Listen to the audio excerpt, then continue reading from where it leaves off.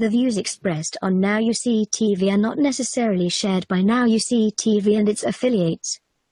As always, we encourage you to seek truth and test all matters. If this is true, then our country is in a lot of trouble. We would have these trips, these special trips. But he said, my daddy takes the bodies to the grocery store and he grinds them up and puts it in the hamburger. And nobody ever knows it. How can kids 6, 8, 10 years old be describing rituals that come from a book like the Book of the Dead?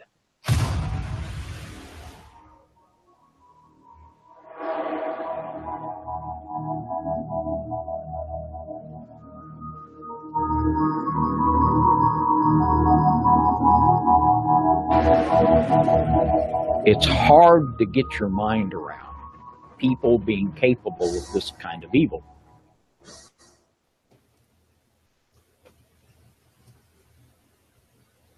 All right, sorry about that. My microphone was muted. Welcome to Now You See TV. You're listening to The Midnight Ride right now with David Carrico. And tonight, as always, we have David joining us as co-host in this whole thing. And so this is going to be an interesting show tonight because as you can see, the title itself says it all. And I apologize. I'm trying to get this. I got some weird stuff going on my computer here. For those of you that this is your first time listening, please be aware that we do stream on YouTube, but we also stream on our web channel, nowyousctv.org. So feel free to check that out and to just come on and join us in our private chat.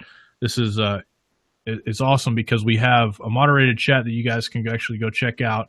And I'm going to screen share this, our website here real quick so you can kind of check out what I'm talking about here. But if you're on YouTube watching live right now, you can go in the description on the YouTube channel and it'll take you to our website here. This is the page for the show tonight, and you'll have the video you can stream here. You also have a live chat, which you can make bigger. You can just click this window and it increases the size of the chat so you can chat, and then you can watch the video on another channel, or you can go to the YouTube and watch it on there, so you can still increase that size on that right there. So, but tonight's show, as you can see, is called Project Montauk, the Philadelphia Experiment. And tonight we're having David Carrico and Scott Hensler. And the Montauk Project is an alleged series of secret United States government projects conducted at Camp Hero or Montauk Air Force Station on Montauk, Long Island, for the purpose of developing psychological warfare techniques and exotic research, including time travel. Jack Valet describes allegations of Montauk Project as outgrowth of stories about the Philadelphia Experiment. So that is basically what we're looking at tonight. We're going to be digging into deep, so stay tuned. One thing I want to make you guys aware of, this is something very important because right now, as we speak, a lot of the channels like ours are being snuffed out online and being sniped out and left. Timothy Alberino, a guest that we've had on pretty regularly, his channel was taken down the other day without warning. And this could happen to us at any time, which is, we realized that this was a possibility. We've talked about this for a long time. Which is one reason we started our subscription-based network, which is another reason we did our Roku too. And we will continue to make arrangements just in case this doesn't happen, or this does happen. So what I would urge you to do, that if you enjoy this show and you enjoy the 6 nights a week we broadcast, 5-6 nights a week we broadcast, and you would like to continue watching in case something like this happens, I would urge you to go to our website that I just showed you and go to the very bottom of the screen and sign up for our mailing list so that you can be in contact with us in case something like this happens. Also, I'd urge you to go to our social media sites and follow us on there. And if you haven't subscribed to our subscription-based network, I would urge that as well. And or if you have Roku and you like to add our channel, we also have, I did a video the other day that shows you how to do it. It's a private channel, it's not public. Being a private channel gives you a little bit more freedom to do things that you would like to do, you would like to put out without having to worry about somebody coming and taking it down. So we have those fail-safes in place just in case this does happen to us. But I would tell you that there's a very good chance because Timothy Alberino talks about some of the similar subjects that we talk about. So it's not like he's doing anything much different than we're doing. So there's definitely a possibility of this happening. In the intro that you saw there, you saw a trailer for a documentary that me and David put out not too long ago. We just released it on March 1st. It's called Dark Covenant Secrets of Secrets, and it is a very interesting documentary about something that happened in Evansville, Indiana, and about something that happens all over the world. And I would definitely urge you guys to check it out and do that. You know, you can check it out on our subscription-based network, or you can get the DVD. So without further ado, I'd like to welcome David Carrico and his show, The Midnight Ride. David, how's it going? It's going fantastic, John. And as always, it's an honor to be here on the Midnight Ride on Now You See TV with you and with all of the listeners. And just really looking forward to the show tonight. Right. And I want to say that if you're in YouTube, I believe we have a moderator, Kevin. He just told me he was on there moderating. So thank you, Kevin, for being over there. Our listeners are great, and we do encourage people to be nice and loving in the chats, whether they're on YouTube or whether they're on our personal chat. And either way, they are moderated. So we appreciate that. And so anyways, thanks for coming on again, man. It's always a pleasure. I know next week we've got an interesting trip. We're going to meet up with William Schnoblin to go to his house and interview him and talk to him about our upcoming documentary. We might stop by some serpent mounds and do some video in there. We've got a lot of stuff planned out just next week. Absolutely. It's going to be a busy week as always, and so much going on, but we're seeing a lot of fruit from it, and that's what matters. I'd rather burn out than rust out. Right on. So anyways, man, take us into the Midnight Ride and don't buck us off.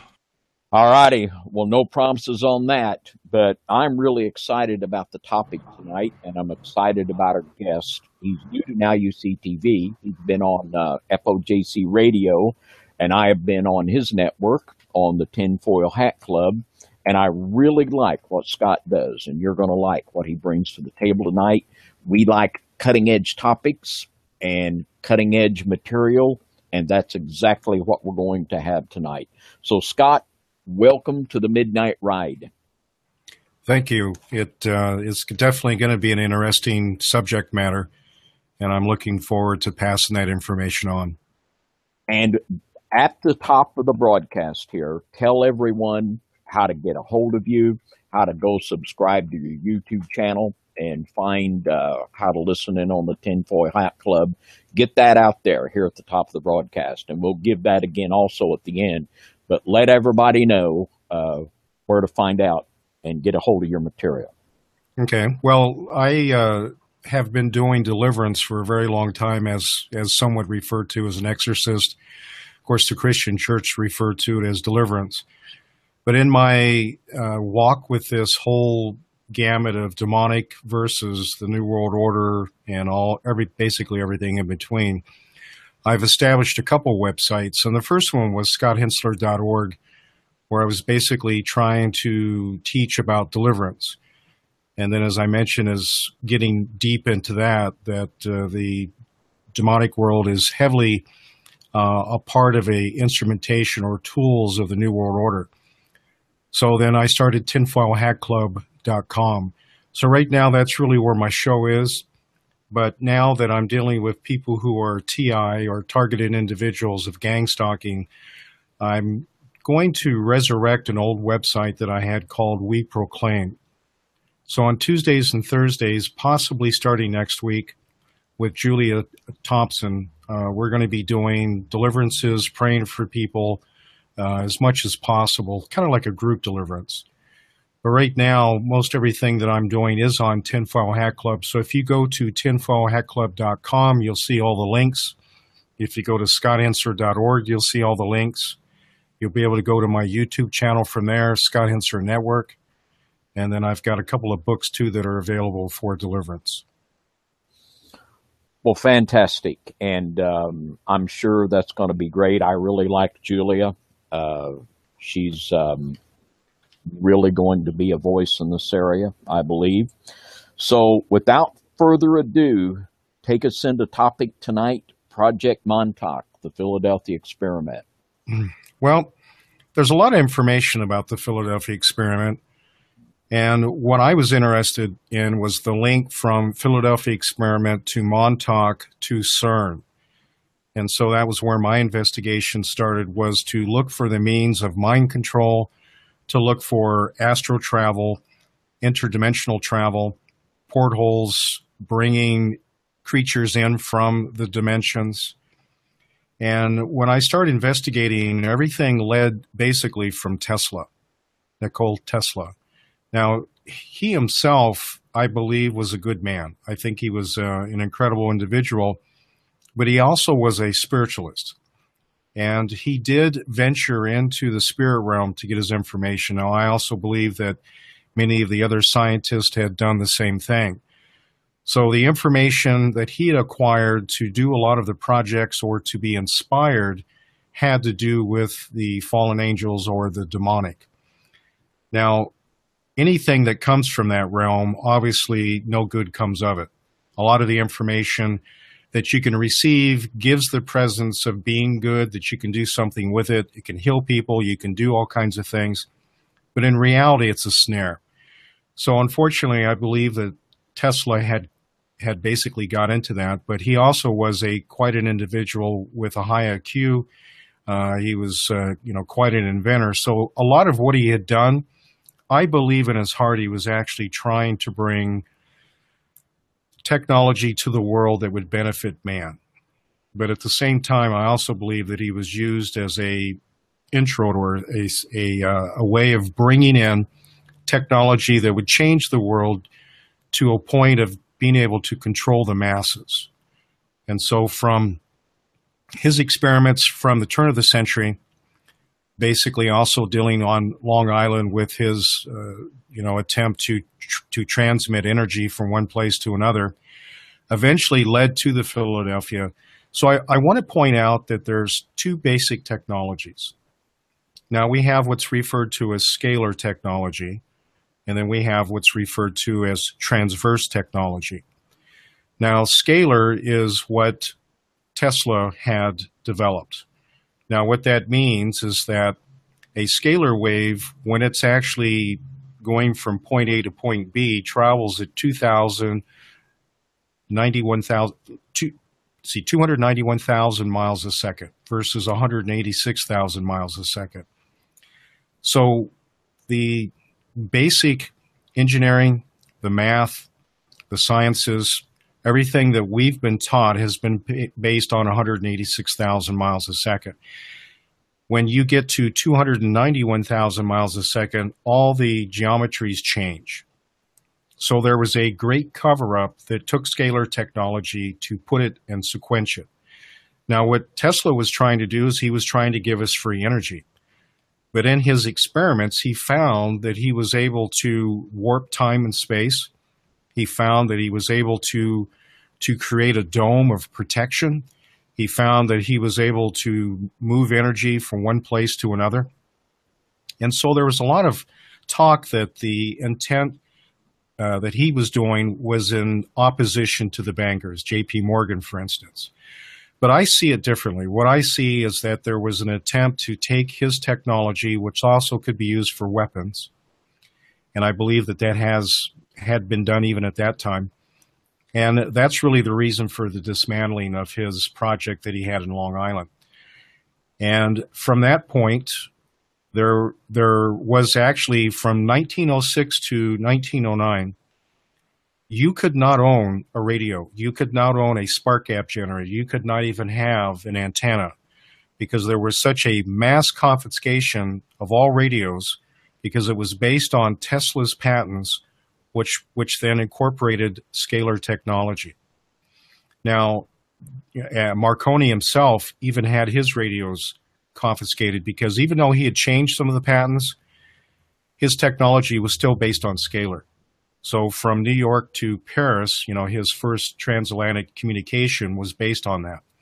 So when they took all of this away, they basically buried everything and steered everyone towards transverse. So transverse communication is what we know today. Public service radios, cell phones, microwave, everything that has to do with TV, radio, public service communications, military. So they basically kept the scalar technology away from us. Now, I myself, being in engineering, I work for Motorola, I work for General Electric, I've been with Intel, I've been with other companies. I myself wasn't even exposed to this.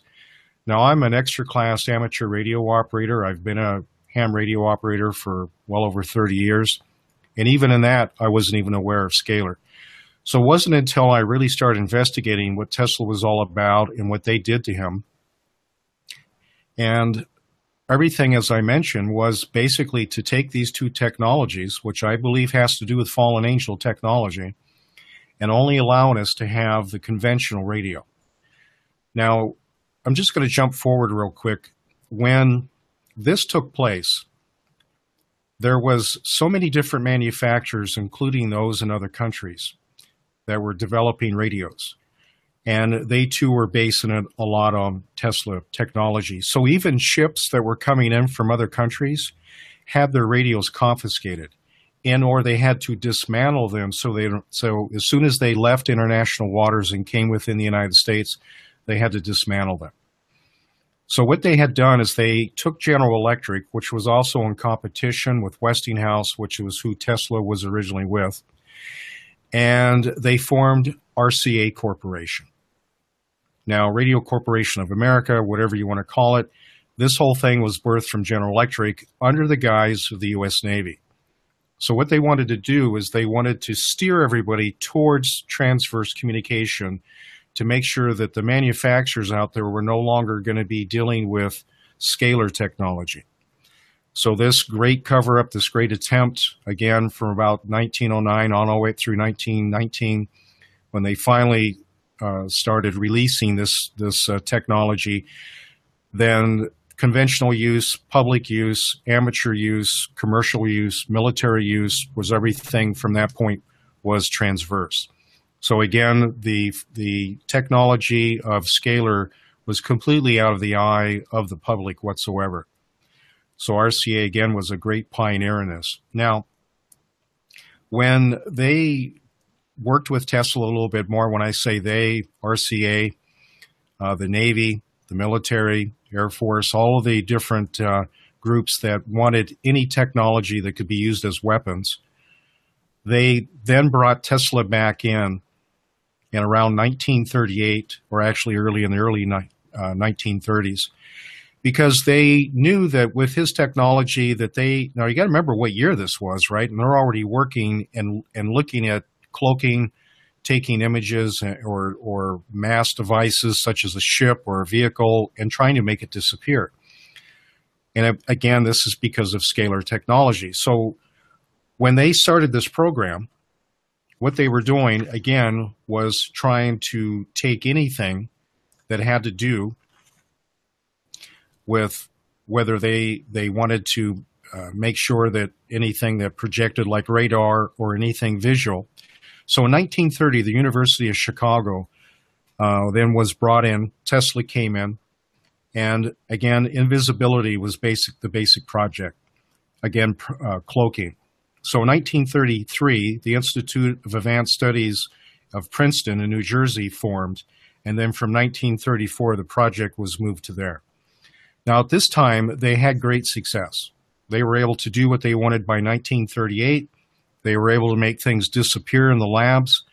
And by this time, they developed over to Brooklyn Naval Yard. And in 1940, were successful in their first cloaking. Now, this whole project was without humans. Now, when they were ready for humans in 1941, this is where it gets sticky. Tesla himself, this is why I believe he was a good guy.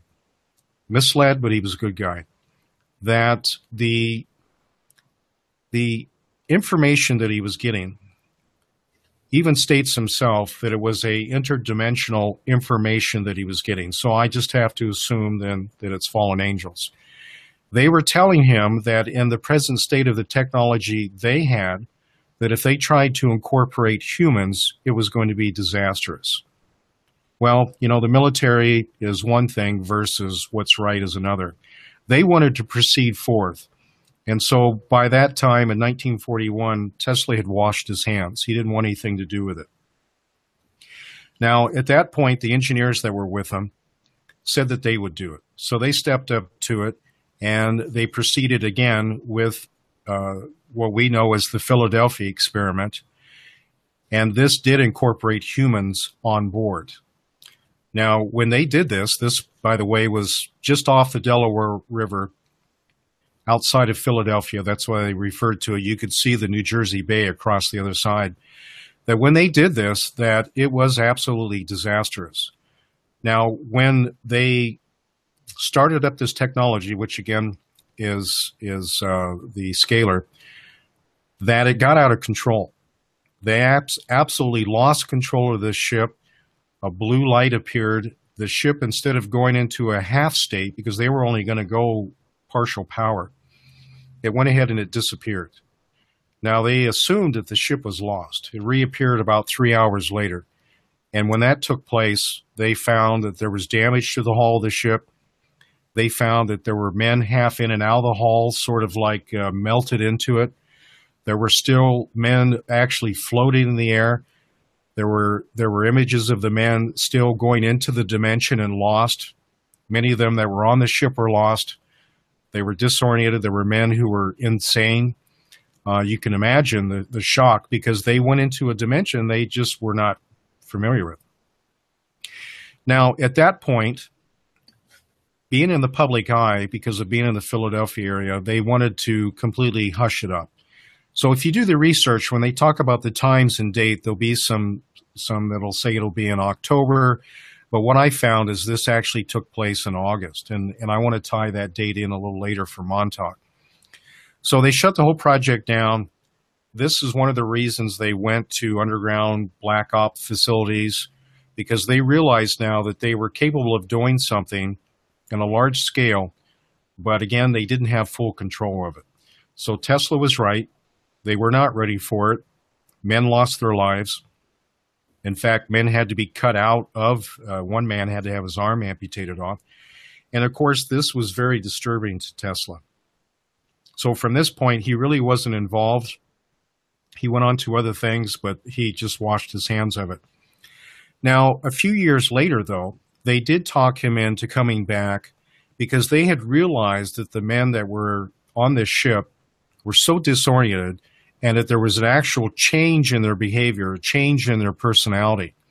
So they wanted to investigate and look into this more. Now, of course, by this time, the war was wrapping up, 1946, 1947. They recommissioned everything, and von Neumann was the one who was given the project. And von Neumann, by the way, was the one that took over the Philadelphia. And so the OSS was what was commissioned at that time. We eventually know it to be the CIA. And they wanted to bring in what they called the Phoenix Project. And they needed a location for this. Now, Montauk, being the Long Island in New York, on the very tip where Camp Hero was at, that had been decommissioned in the 60s. Now, there was what they called the SAGE radar. That was a radar installation that was in the UHF range around 440, 480 megahertz, but it was very high powered. So they wanted to take this facility that wasn't being used anymore, and then since it was on the tip, they could control who could come in and out. And so, again, that's then became the Phoenix Project under the Montauk. So the Phoenix Project originally was for cloaking. The Phoenix Project 2 then was for mind control. And that was, again, established at Montauk. And unfortunately, the CIA, Monarch, MK Ultra, all the horrible things that you've ever heard about were done on that location. And many of the men have come forth. We know a project that they referred to as the Montauk Boys. They went for experiments, picking up young boys all over the United States, especially in New York, because there was a lot of people, a lot of young boys that had been runaways.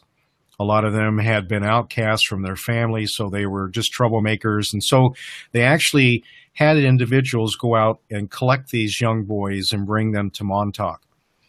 And from that point, it actually gets even darker. And just when you didn't think that it could, when you realize what they were capable of doing to young boys, now notice it was just men, young boys, there were very few women at this point, that it is a circumstance that is beyond the comprehension of most individuals. Now, David, you yourself, you work with the occult, those who have been satanically ritually abused. And so when it comes to MK Ultra, when it comes to mind control, it's all the same thing. It's basically trauma-based mind control. But what they found when they used the technology of radio waves, when they used their methods, that they were able to speed that up. So where somebody might take 6 months, they could do it in 6 weeks. And so from that point is really where they established the Phoenix Project 2 that we know as Montauk. If you have any questions, go ahead. Well, what we see here with Montauk, this is really the genesis of all the MK Ultra, Monarch, all of the sophisticated government trauma-based mind control. It all began right here, didn't it? Yes, it did. Now, by this time, there were several departments that were moving forth. And so there were other places. Now, Montauk, you know it on the surface, but there's also underground facilities. Now, Plum Island is just a little bit north from there. And of course, we know that where a lot of the experiments on animals. They look at it as a facility for trying to control outbreaks from animals, trying to understand any sickness of animals. But in reality, this was another black ops type facility for germ warfare, for the alteration of animals, hybrids. In fact, many of those creatures had washed up on shore. So that whole area, even Plum Island to Montauk, I believe is connected. With the underground ability to bore through the earth, the United States is literally full of tunnels. We've got underground bases everywhere. So potentially there's 25 bases worldwide. And by this time, since they started this in the late 60s and 70s, they finally finished out Montauk in 83. I'll get into why that happened. But literally millions of kids have been experimented on. Many of them are even used today, that like the Manchurian Candidate. Many of them are spies. Many of them are the congressmen. Many of them are those who are heading up the CIA. Many of them are in the Pentagon, and they've come out of Montauk. So they were the success stories, the way that they look at it. But there were children that were intentionally done, whether it was LSD, other drugs, fried by the radio waves from the radar that they recommissioned, that had been remodified. So all these horrible experiments were done, not just on mind control, but to see what the human body could take and what the human mind can take. And it just, as I mentioned, it just, the darkness of the people that were capable of doing this is beyond the comprehension. But then when we take a step back, we find out that they weren't all human, that there were hybrids, there were those of fallen angels, there were those of what we refer to as reptilians that were working right alongside the guys at Montauk. And many of them had incredible stories about them. Now, when you are a creature that does not have a soul that comes from God, you're capable of doing anything to anybody. And so I believe that that's one of the reasons that they brought them in.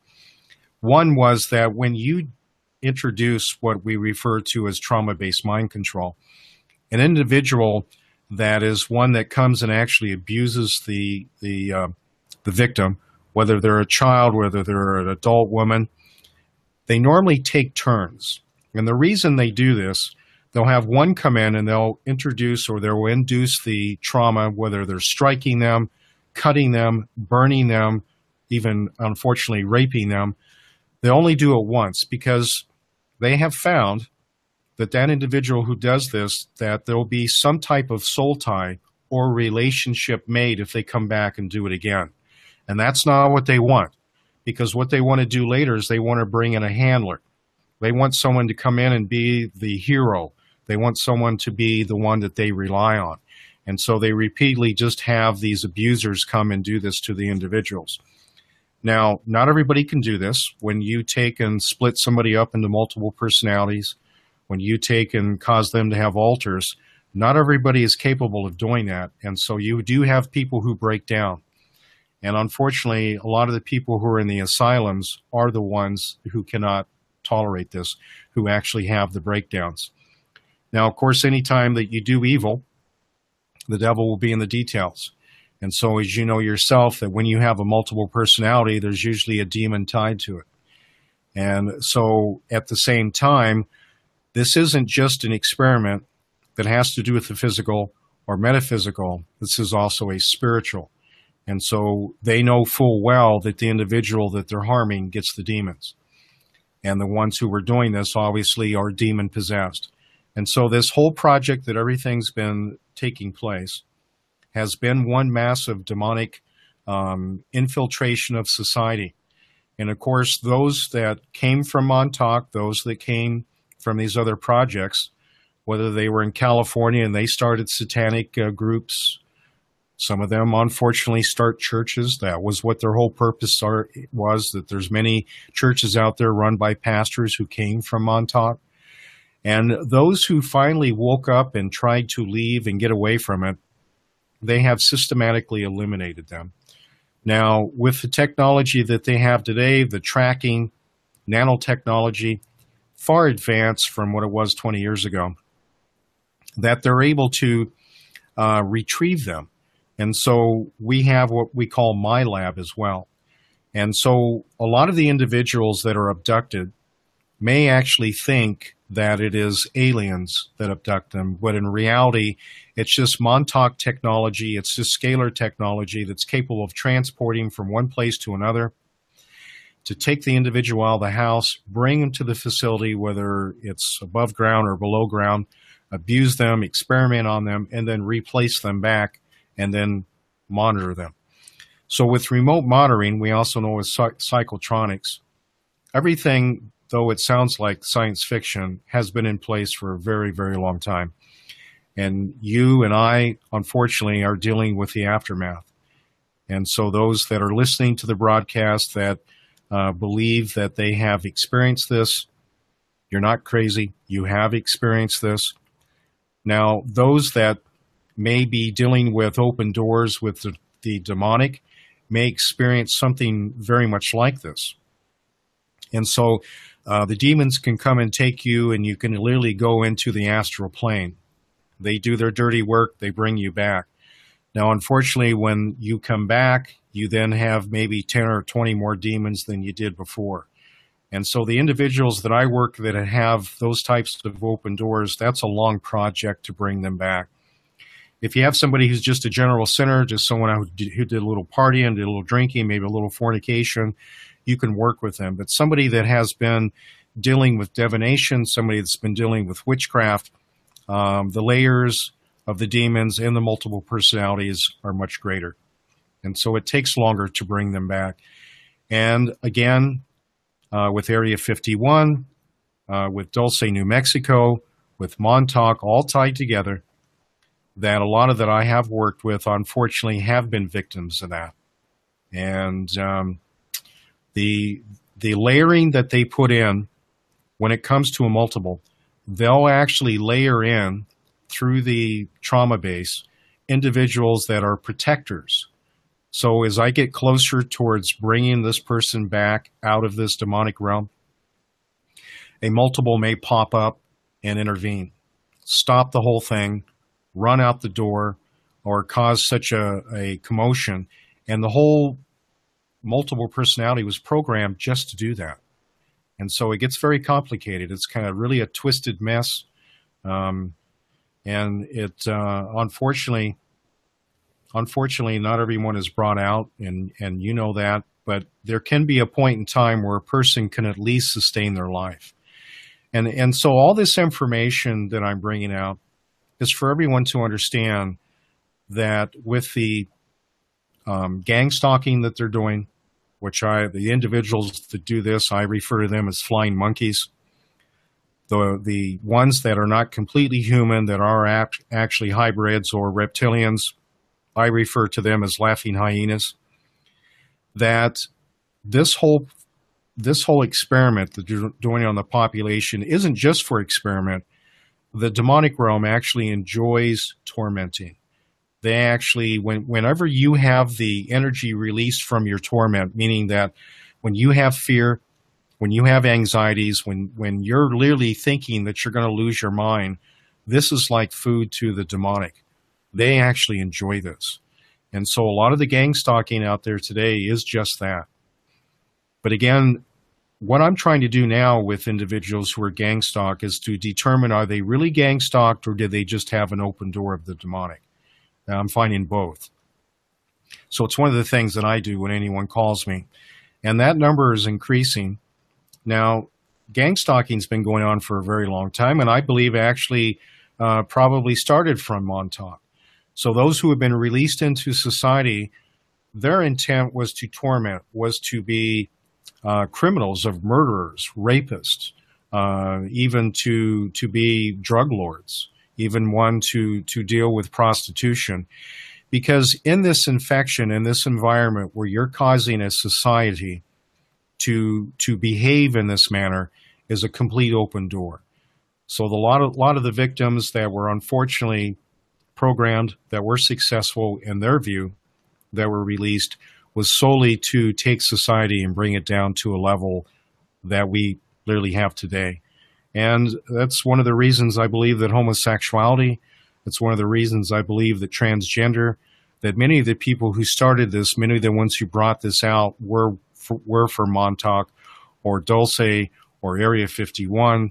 And so again, this is where we're at. So.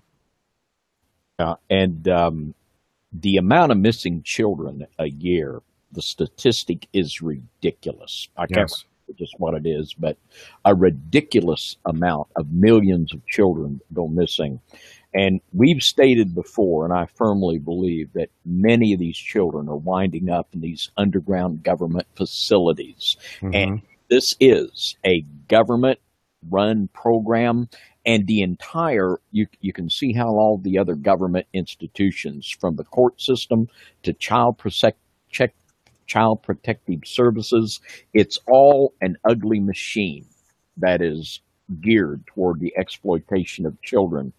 And it's just a horrific and a disturbing, but yet a very needful thing for us to think about, because it's a reality, as you say, that is just devastating so many people. And we're just so glad that you are being able to rescue a few of them. And we can do that. We can't rescue them all, but we can certainly rescue a few of them. Right. And one of the things about their method is to break the will. So a lot of them do not understand their worth. They don't understand that God loves them. They don't understand that they have a purpose. And that brings in hopelessness. So a lot of them have committed suicide, whether it's been suicide by police, whether it's been through drugs, alcohol, firearms, and or that they themselves knew that if they wavered, otherwise left the program, that they would be eliminated. Now, a lot of them have the flashbacks. A lot of them have a recount of this, what they went through, and so their programming breaks down. And by the way, it's not for forever. Many of them have to come back and be rebroke again, or sort of be refreshed. So if anyone's left any period of time, they'll eventually come out of it to a point. They may not understand everything, but now with the internet, when they do their research or trying to figure out what's wrong with them, they find out real quick. So a lot of them do know.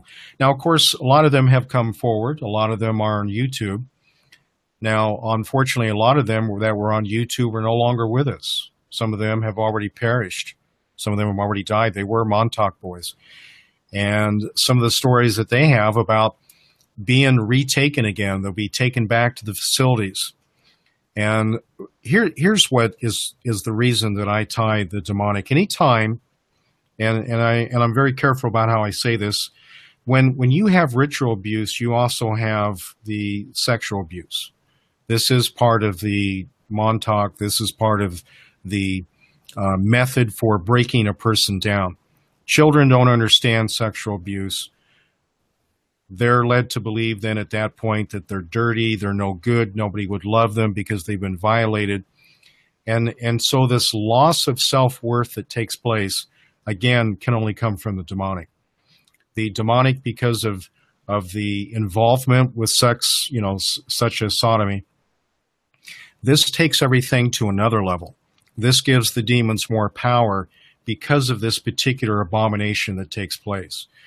And so when you have sexual abuse, when you have these particular ceremonies, these rituals, it isn't just for breaking a child down.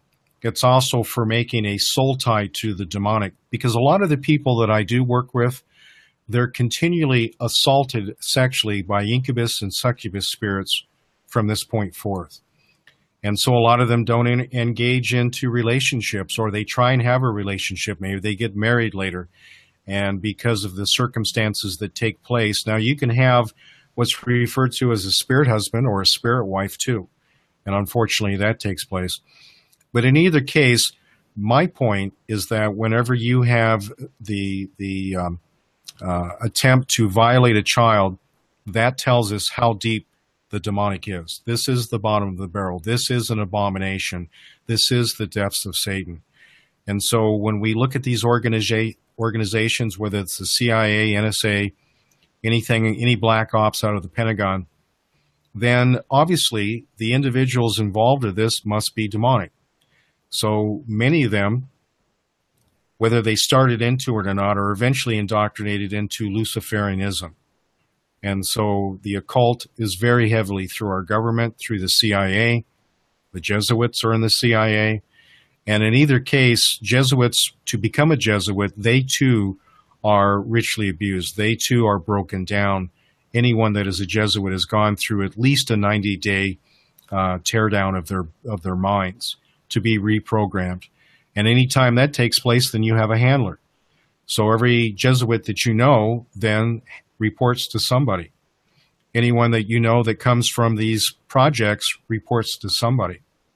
And so there's and that somebody, by the way, whether they're the men in black, whether they're the preacher in a church, whether they're, by the way, I hate to say it, but the Mormons, unfortunately, are part of this too, that whenever you have this type of behavior, you have Luciferianism. It is all tied together. So I can assure you that those that were Montauk were in some type of cult, were in some type of involvement of worshiping Lucifer, worshiping the serpent. Now, going back to Montauk, there was the program for actually using psychics. Now, a psychic, let's break a psychic down, okay? Now, you can have an individual who is very anointed. They'll have words of knowledge. They have discernment. They have the ability to listen to the word of God. Then you have those who do divination, those who actually use the spirit realm, whether it's the pineal gland, the third eye is opened up, divination, sorcery, witchcraft. And so they actually use the demonic, they actually use the demons like familiar spirits to get their information. So there's a separation of this. So what they were doing, when I say psychic, they're using individuals that have actually tapped into the spirit realm in the demonic side. So they had a thing they called the Montauk chair. So what they did is they were able to pass waves through an individual. There was a chair that had some would call it an egg beater type of antenna, but it actually was a Tesla antenna, because Tesla found that anything that was made in a pyramid had a dimension to it that was unlike any other antenna. And so the Montauk chair actually sat in this little pyramid-like antenna, and they were able to pass radio waves through the brain. And with the Cray computer and the IBM supercomputers, they're able to intelligently take the brain waves of alpha, beta, theta, gamma, reinterpret them into some formulation of code that they could interpret to be visual, audio, or whatever was in the imagination of the mind. From that point, then they fed it into the radar, the SAGE radar that they had modified, And they were actually able to, at the high powered, split the spirit realm. So the psychic would sit in the chair. They could virtually, at Montauk, visualize or have a creation right there at Camp Hero, what was in the mind of the psychic. Now, at that point, they were also able to record these. So everything that the psychic was able to do, and of course that not everybody could do it, only certain people had that ability, and they used them over and over again. But what they were also doing is that they were also using this to mind control the masses of the children that they had there. So they could take and regiment them. They could get all of them to do whatever this guy in the chair wanted them to do. And we see this with the X-Men. We see this with, I don't remember what the character's name was, that he had the ability to sit in this dome and go anywhere that he wanted to. That was brought in after the Montauk chair. This is what they were doing, was basically telling us that they had this ability. And I hate to almost say anything, Scott. You're unpacking it so well. But just not that long ago, within the last couple of months, Bill Schneblin, who was a Mormon, was talking about himself and other very, very credible witnesses that were talking about in the lower levels underneath the Salt Lake Temple, reptilians actually being down there and interacting with the Mormon elders. Multiple testimonies of this, just like the Montauk boys would say that they were working side by side with reptilians. And this really pushes the envelope with a lot of people. But it's exactly the same scenario as multiple testimonies of what is going on in Mormonism, as you say, and also what the Montauk boys would say. And what we're talking about here is actually, it seems to me, the electronic enhancement of psychic and demonic activity, to where once a person has been split and broken and traumatized, that they can actually be electronically morphed into astral travel, or even telepathy, or maybe even teleportation. Right. And, there's something. Last week we did a program on the Testament of the 12 Patriarchs with Zen Garcia, and I want to read a passage here that reminds me of the Montauk chair. And what we're talking about, if I understand it correctly, in the Montauk chair, they could sit in this chair, and when they are enhanced with this scalar technology, they could actually, through visualization, bring creatures into our world. That's correct. And this is from the Testament of Reuben, and it talks about how the women were able to bring the fallen angels through the dimensional doors to cohabitate with them. And it's amazing. It sounds just like the Montauk chair. I'll read this and you can comment on it. But in the Testament of Reuben, chapter 5, verse 6, it says, "For they allured the watchers who were before the flood, for as these continually beheld them, they lusted after them, and they conceived the act in their mind. For they changed themselves into the shape of men, and appeared to them when they were with their husbands. And the women, lusting in their minds after their forms, gave birth to giants. For the watchers appeared to them as reaching unto heaven." And when I read that, I said, yeah, we're talking about the Montauk chair. This seems like this is exactly what they were doing in the Montauk chair with a little electronic help. That's right. And in fact, I believe that the Tower of Babel may have been something very much like that. I think that this technology has been around a very, very long time. Again, it's sort of, it was lost. We went through another phase. I believe that the pre-Adamic, I believe that the Garden of Eden was just one area that was a part of what was really going on. Because when we look at Cain, when he was cast out, he was, and you need to read the King James. If you look at anything else, it really doesn't point out how he went into the earth. He was taken off the face of the earth. He was concerned that they would kill him. And of course, I've heard just about everything to explain they, but I believe that this pre-Adamic race, which has to do with reptilian, which has to do with those things have come and gone. But in either case, when we look at the Montauk chair, and you talk about being able to astral project or to be able to have things come to you, they were also able to take so otherwise you had the operator, when they would focus the SAGE radar onto an individual that they had in another building, in another room, they could take that person and they could send them into the astral plane. And so there was a lot of children, there was thousands of children that came through Montauk that are missing, that are gone. And through their experiments, because they didn't have it right off the bat, that once they sent them in, they never did come back. Or if there was a power glitch, they had to run off of generators, that in that power glitch, that the child that they sent into the spirit realm were into the dimensions of the third and fourth. And by the way, they're claiming too that they were in the 22nd dimension or even higher. I don't think that there's any really limit to the dimension, because that's God's world. But in either case, the children that they were using, that's exactly what they were doing. Now, you can look at some of the old photographs, like in the Civil War. You can see people that look like they were using cell phones. You can see where they were, maybe messing with an iPad or something of this nature. So a lot of the old photographs will catch people who went back in time. And again, I think that CERN was really the end point of the whole means.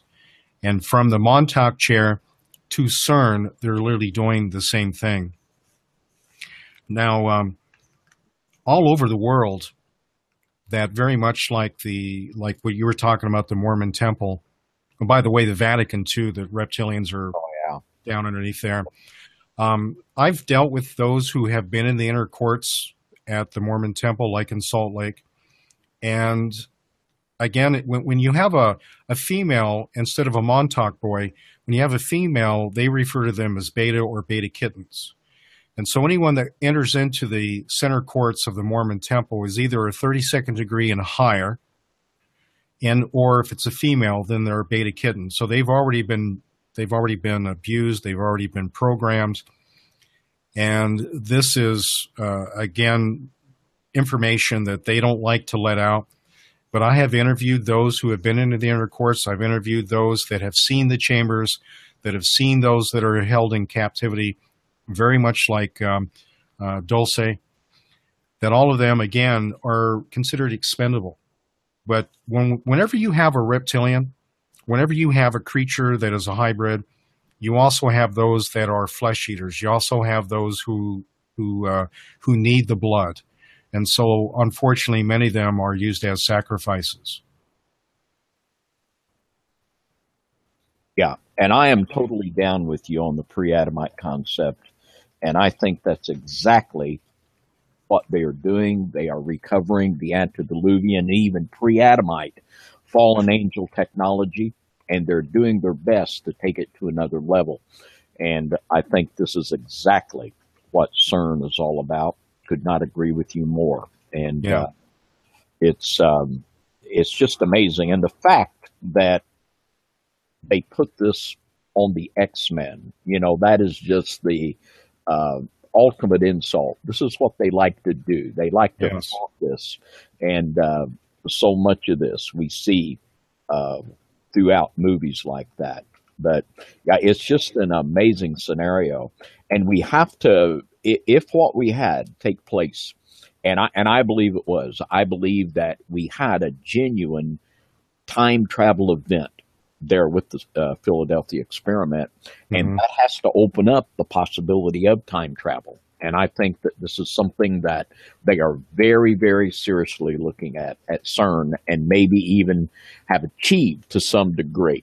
And I very much believe, and I know as you would, in the sovereignty of God. We couldn't have some kind of ridiculous scenario where Satan could go back and stop the crucifixion, or Satan could go back and change God's word. It endures forever.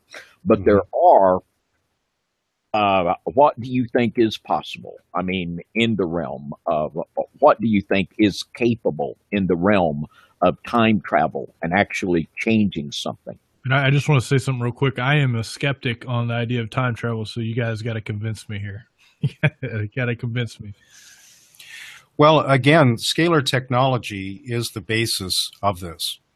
When you're able to take an atom, a proton, an electron, and arrange them in the order that is beneficial to what you're doing, then you're able to control it.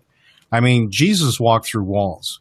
We have encounters where spiritual things come and walk through walls. And so it's a alteration of the realm itself, being whether it's the fourth or fifth dimension. Satan fell into the second heaven. That was my book, Second Heaven Invasion, the spirit realm, the third and fourth dimension, wormholes. I mean, this is what Einstein was all about. But actually, I believe Einstein was brought in to alter and change what Tesla had already figured out, because they wanted to cover up the scalar. They didn't want us to know about this technology. By the way, David, ziggurats, I was trying to think of the name. Ziggurats, I believe, are part of, that are all over the world, that they may have been a duplication of the Montauk chair. But in either case, when you're able to induce a voltage and a current into a group of electrons. Now, nanotechnology is very much like that. The nucleus that's around, let's say, lead or tin or copper, they're able to control the atoms that rotate normally around. And by forcing it into a different physics, then it becomes a different element. And this is part of what nanotechnology is all about.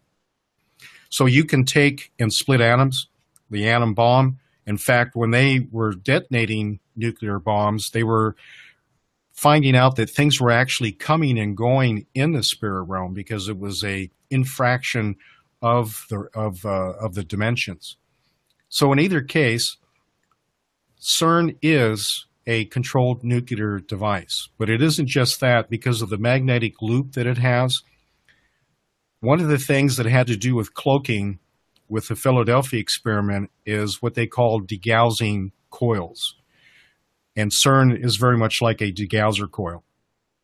And so by arranging the magnetic fields in such a high intensity, then you're able to alter its dimension. You're able to warp it. You're able to make a wormhole. Now, that takes a lot of power. And that was one of the reasons that the psychics were used at Montauk, because of their ability to focus that power. Instead of it being an omnidirectional, it would be focused into one area. But in either case, what we have is we have this technology in the hands of people who are crazy, that are madmen. And that is a circumstance that should frighten us all. But the other thing that you asked about, can they go back and alter time? Well, the Mandela effect right now is being reported all over. Even scripture, even movies, even reports or documentation or songs. People remember the words of songs when they were, back in the 70s when they were teenagers, and now they hear the song again and it's completely changed. It's not the same words. So what are they doing? Well, if you take somebody and you send them back, all they need to do is influence something and it'll alter and change. And so what we have today is we have what we call the Mandela effect. And there's certainly a lot of evidence to point in that direction. If you go on YouTube and just simply type that in, you could spend hours of all the examples of the Mandela effect. So when it comes to understanding the physics of our world, well, for instance, let me point it this way. Okay, so I'm sitting here at a table that is solid, but in reality is not solid because of the atoms that make up this material, and that the spaces that are between the two atoms, though is minute to our eyes that we cannot see it, we need an electron microscope to see it, then in reality there's spaces between this table. Now the question is, what holds it together? Why does it not flow apart? Why does it not fly apart? Well, obviously God's hand is upon this and he's keeping everything contained. But by using magnetism, by using intense energy, focused energy, we can part these atoms. And by doing so, then you can take something and bring it into the next dimension. When you go into the next dimension, then that is where time can be altered. And when you control time, then you can either go forward or you can go backward. So if God, in all of his magnificence and all of his power, then obviously with the, like the book of Revelation, knowing ahead of time of the events, then this is part of time travel. This is part of understanding what was, what will be. Nothing new under the sun. And I think that everything that has been put into place in the hands of those who are madmen, because anyone that's in Luciferianism, anyone that partakes in this is either demon-possessed, demonized, who is already a psychopath. And by the way, 1 out of 100 individuals in the United States are fit the criteria of being a psychopath. They tend to gravitate towards power. They're the ones running basically the government. They're the ones running local governments, state, county. And whenever you have somebody that is a psychopath or even a sociopath, you have somebody that also in the category of personality disorders is also a narcissist. That means that they have no love of their fellow man. It means they're willing to do whatever it takes to achieve what they desire. And so this technology got away from Tesla, got in the hands of the United States government, got in the hands of the Soviet Union. They've been using scalar technology for astral projection, astral travel. Now, I wanted to point out that when I became a Christian, I was actually trying to experiment a little bit about New Age. I was trying to do transcendental meditation. I was trying to do something like that.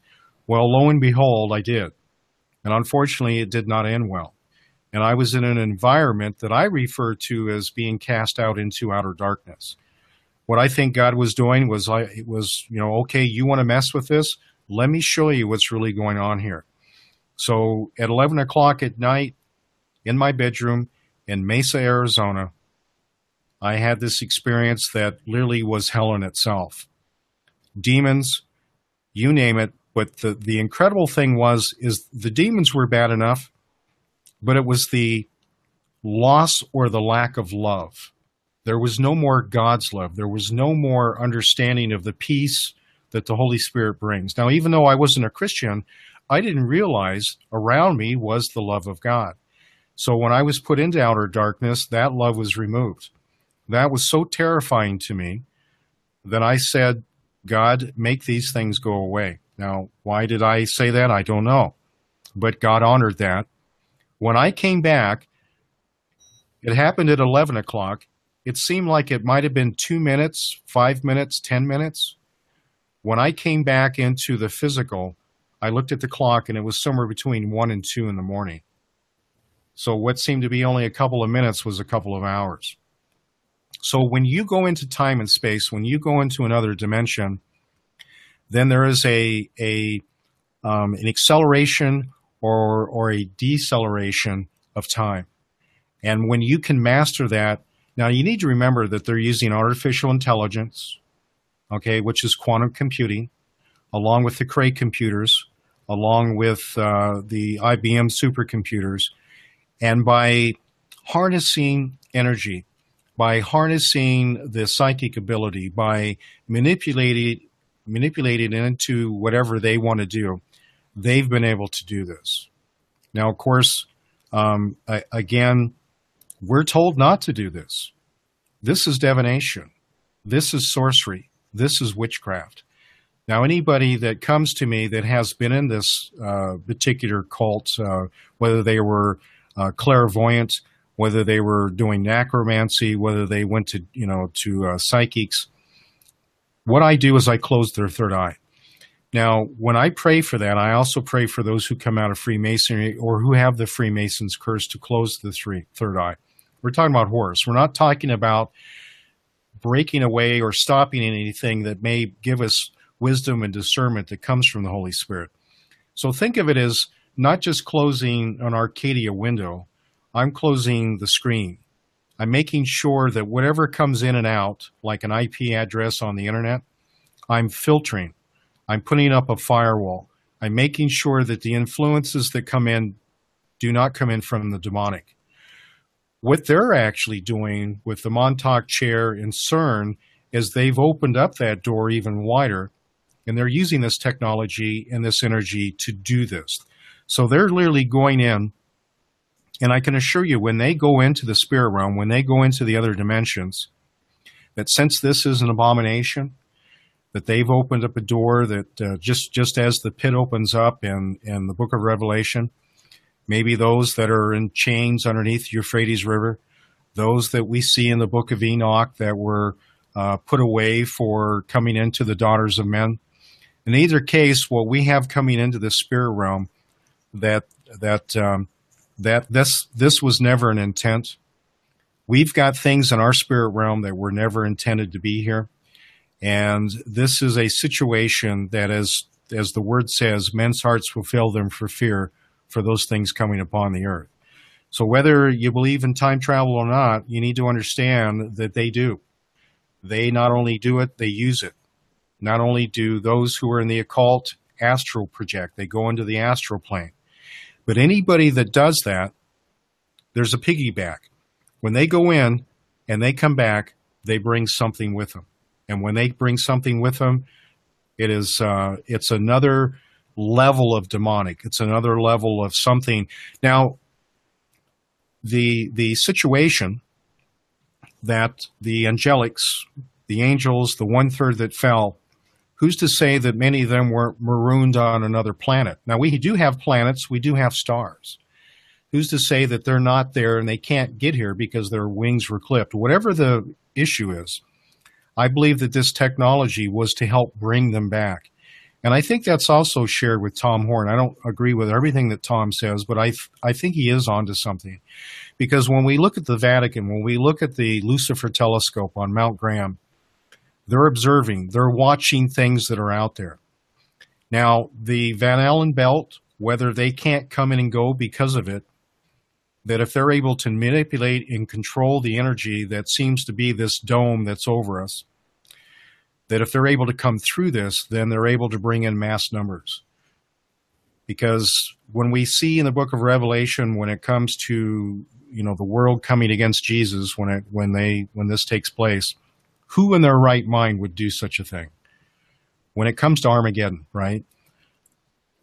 Who's that stupid? Well, I think that these things that are coming in, I think that's part of what tries to come against Christ himself. Yeah. And that is a fascinating concept. And I don't know if time travel is possible. I don't know. But certainly, even when we are in prayer and worship, we conceive of time differently. When we enter into the presence of God, we can be there for a very long period of time that seems to us just a very brief time. And people with multiple personalities, they can be driving, let's say, from Denver to St. Louis, and they can be driving for 4 hours or however long, and then all of a sudden they're at their destination.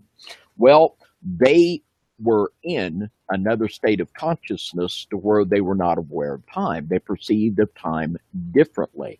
So I think most of, when I looked at the people that were the Mandela effect, most of them, I rightly or wrongly just put in the nutwhacker category. Maybe I just looked at the wrong ones. But when we look at what we're talking about tonight, this technology, if what these guys said did happen, we have to at least consider the possibility that it's a possibility. And certainly, I believe, whether it's possible or not, that the people at CERN, that they believe it's possible and that they are trying to do it. So it's hard to understand. Certainly I don't all what is going on, but in many of the cases of reincarnation where familiar spirits have looked back in time supposedly and related historical information, whether they're not necessarily going back in time or seeing back in time or what's going on, there is something here that is a piece of the puzzle in this dark operation of what Satan is instigating. And it's something that I think is very good to put on the table here to try to understand, because it seems like the more you take these concepts and you're able to kick them around, somewhere down the line we can get some understanding and clarity. But it's an amazing thing to contemplate. Well, when I do a deliverance and someone comes in, I have to have an open mind. I have to listen to them. Whether they're hallucinating, whether this really didn't happen or not, it's still a clue to the circumstance. Right. And so to throw any of this out, again, would then be denying the technology that is available. Right. And we have to remember that they don't want us to know anything. And when we see this in the movies and when we see it in articles, when we see it in different things, they're laughing at us. This is part of the occult. We know that the New World Order, the Illuminati, through Hollywood, through all the representation, whether it's a pyramid in the back representing something, or the hand sign that they do, or even the circumstance, like X-Men, they're telling us what they're doing. And when we do not stand up against it, when we do not expose it, then we're literally giving them carte blanche to continue forth. We're giving them the red carpet to do it. Right. And something, too, we want to emphasize is that such things like traveling to the astral plane, this is not something that God's people are supposed to do. And there are actually people that are ministering to SRA survivors by going into the astral plane themselves. And when you hear this, get away from it. Just run from it fast as you can, because that is a person that is in the occult themselves. Right. And this is just something that you just want to run from as fast as you can. Well, the other issue with that is if you have somebody that is infected, and when I say infected, they've got demons. And a colleague of mine laid it out. You can have the flu, you can have the virus, but you're not the flu. You're not the virus, but you have it. Demonization's the same thing. Now, I separate demonization versus possession. Possession's at a point where you've literally sold your soul, that they've taken you over and you no longer, your conscience has been seared. When you're demonized, then you have demons that are influencing. You have them in your head, you have them in your body, you have them on the outside. When you have that circumstance, and if you go to somebody who's ministering in that form that you're talking about, all they're doing is adding fuel to the fire. Yeah. Because then you're not discerning. You're not able to make a decision based on the truth, based on God's word, based on the things that bring truth. Without truth, you have a lie. And when you're in a lie, you have the demonic. God is a God of order, and that's out of order. So therefore, it isn't of God. So I could never go along with it. And chances are it was the astral travel that got him in the trouble in the first place. Yeah. Many of the victims didn't astral project until they were sexually assaulted, till they were sodomized. There's something to do with that particular circumstance, which I believe has to do with the base of the spine. That, they refer to chakras. I always try and stay away from the New Age lingo, but, there's a lot of it that is based in truth. It's just how it's implemented. That whenever you have this take place, like the Kundalini, yoga, the higher enlightenment, what you have then is you have a possession of the spine, you have the mind that's taken over, and it's really demons placed into the individual. When I do a deliverance, I can unwrap them off the spine. The person usually regurgitates, the spirit comes out, or they quiver and shake or whatever. But once that takes place, then their mind is free. The witchcraft, the blocking, the hindering spirits that have them in bondage for them to think a certain way, that once that's released, then they can start hearing from God instead of hearing the noise that comes from the demons. So anybody that practices that, I absolutely agree, stay away from them. There's a lot of psychology out there, too, that's being implemented in with some of the so-called deliverances. A lot of the deliverances that I've seen or people that have come to me went for deliverance and they got even worse. They got more demons because of the methods had nothing to do with the Holy Spirit. It had to do with New Age. So you have to be very careful. Yeah, absolutely. And what you say is right, and it's difficult even to talk about. It's so perverse. But there was actually a split between the British and American OTO because of the rites involving sodomy. The sex magic, the British were offended by that. And there was actually a split because of that very fact. And what we would call the OTO practicing sexual ritualistic magic, the left-hand path or the entering into the dark side of the Seraphoth is through that avenue. And it is a terribly perverse thing. And it's something that the Lord can deliver you from. And people that are involved in this type of thing, and it's far, we talk about this thing and, well, it's just, well, maybe one person here, one person there. But the sad reality of it, there are thousands and tens of thousands of people that have been subjected to this type of thing. And I believe that of the thousands and even millions of children that go missing every year, that many of them are winding up in these underground facilities and are subjected to this type of thing. So I am certain that there are people listening to broadcast tonight that have been subjected to this type of thing.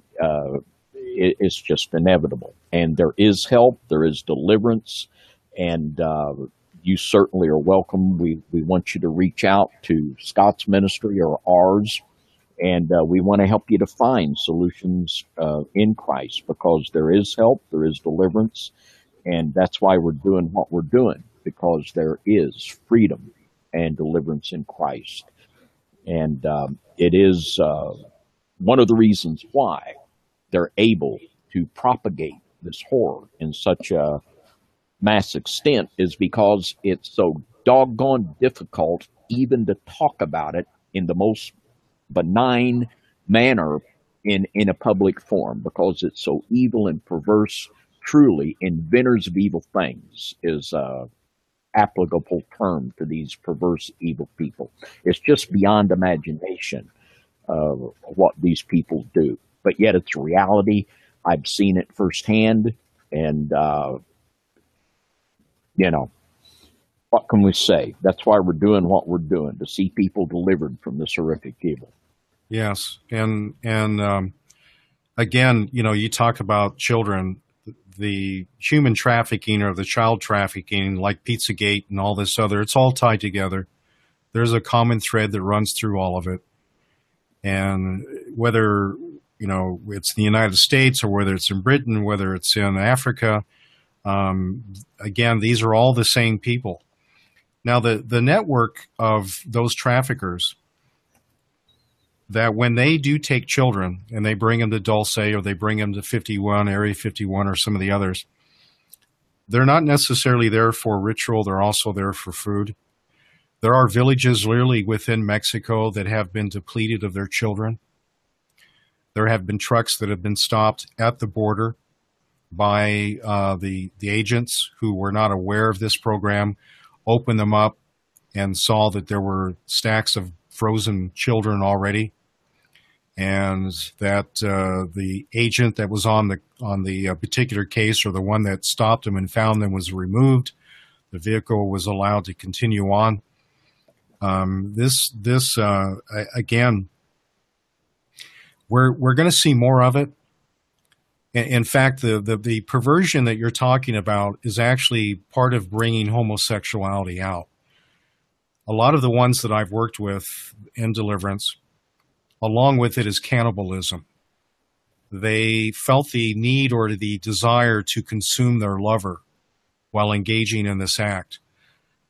And, of course, that's what we see in the rituals.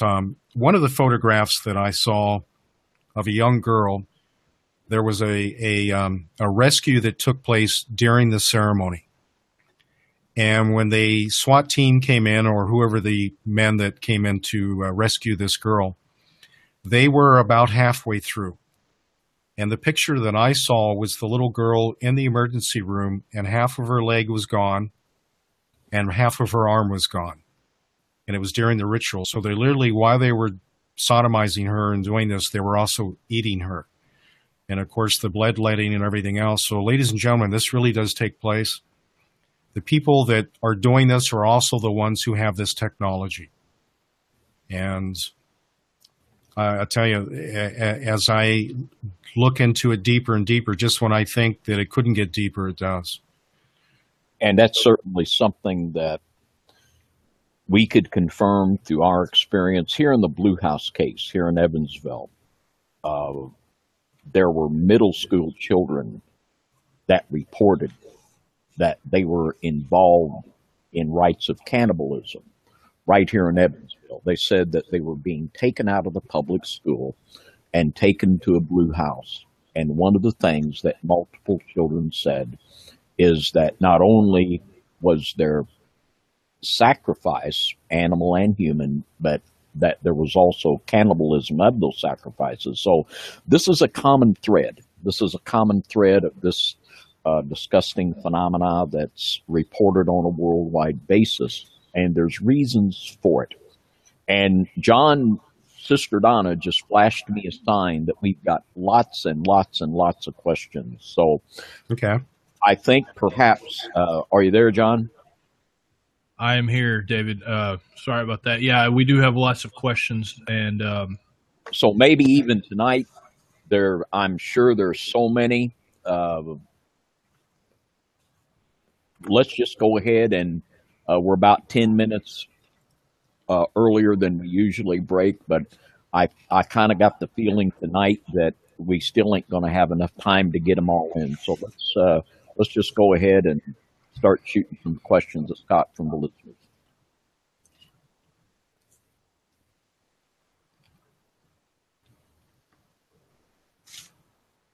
Sorry about that. Okay, so Devin asked, is there a place to put in my email to get updates from Now You See TV? I'll answer that real quick. Yes, you just go into the bottom of the page that I talked about earlier, and it says sign up for updates. Next question is from CB.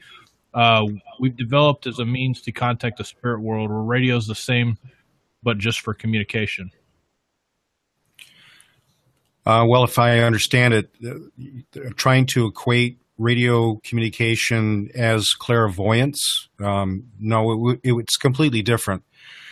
The radio waves are done through electromagnetics, through a passing of current that influences electrons to move in a certain pattern. When you're doing clairvoyance, you're using a separate energy, which may actually be something like scalar, but it is a energy that comes from the dimensions or comes from familiar spirits, comes from like a telekinesis, something that we really don't understand in our state or in our being as Christians or ones who do not practice such things. But those who are in the occult, those who are in New Age, or those who astral project or do any of this, they've tapped into it. So the human mind, the will of the individual, there's something here that goes to another level. So radio waves are not the same thing, but let me point this out, that there is a device that was originally coined the Frank box. Now, demons, spirits, actually learn how to manipulate the Frank, or to manipulate radios. See, what was it? The Lizzie Borden house, for instance. One of the first original cordless phones, remember the ones you had to pull the antenna out? When they had one installed in the Lizzie Borden house, which became a bed and breakfast, within weeks, the demons learned how to manipulate the cordless phone, and the people who were the residents of the house could not even use the phone because the demons were on it so much. And when this became public, a man by the name of Frank, I don't remember his last name, who was a radio engineer and a ham radio operator, looked into it and came up with a wide spectrum receiver. And now you could set this little box in a room and you could ask a demon a question or ask a spirit a question, and it would actually answer back through the radio. So they've learned how to manipulate it. So it's two separate things. Now, of course, that's still divination. That's still necromancy. That's still clairvoyance. And I've been warning everyone ever since I found out about it over 10 years ago, do not partake in such a thing, because it's still just that. And it was punishable by death in the Old Testament. Yeah. All right. Next question. How have you collected all this information this is from Donna? Well, over 17 years of deliverance and dealing with those people who come out of the occult, those who have been in the military. By the way, a lot of the troops who are coming back from Afghanistan and Iraq see this. There are demons that are manifesting on the war areas, those during combat, those that have gone into the tunnels that have been having to clear out where there have been Nephilim or hybrids within them. Those who have been in engineering, those who have been in different black ops, they needed deliverance, they needed help, they needed to come back into society. So when I started working originally with some of the people who didn't tell me at first that that's what was going on, when there would be a manifestation or an altar that would come forth, then that information would come up. Now, of course, I don't take anything as a grain of salt from that particular thing, but when I started researching, that's what led me into psychotronics. That's what led me into voice-to-skull technology.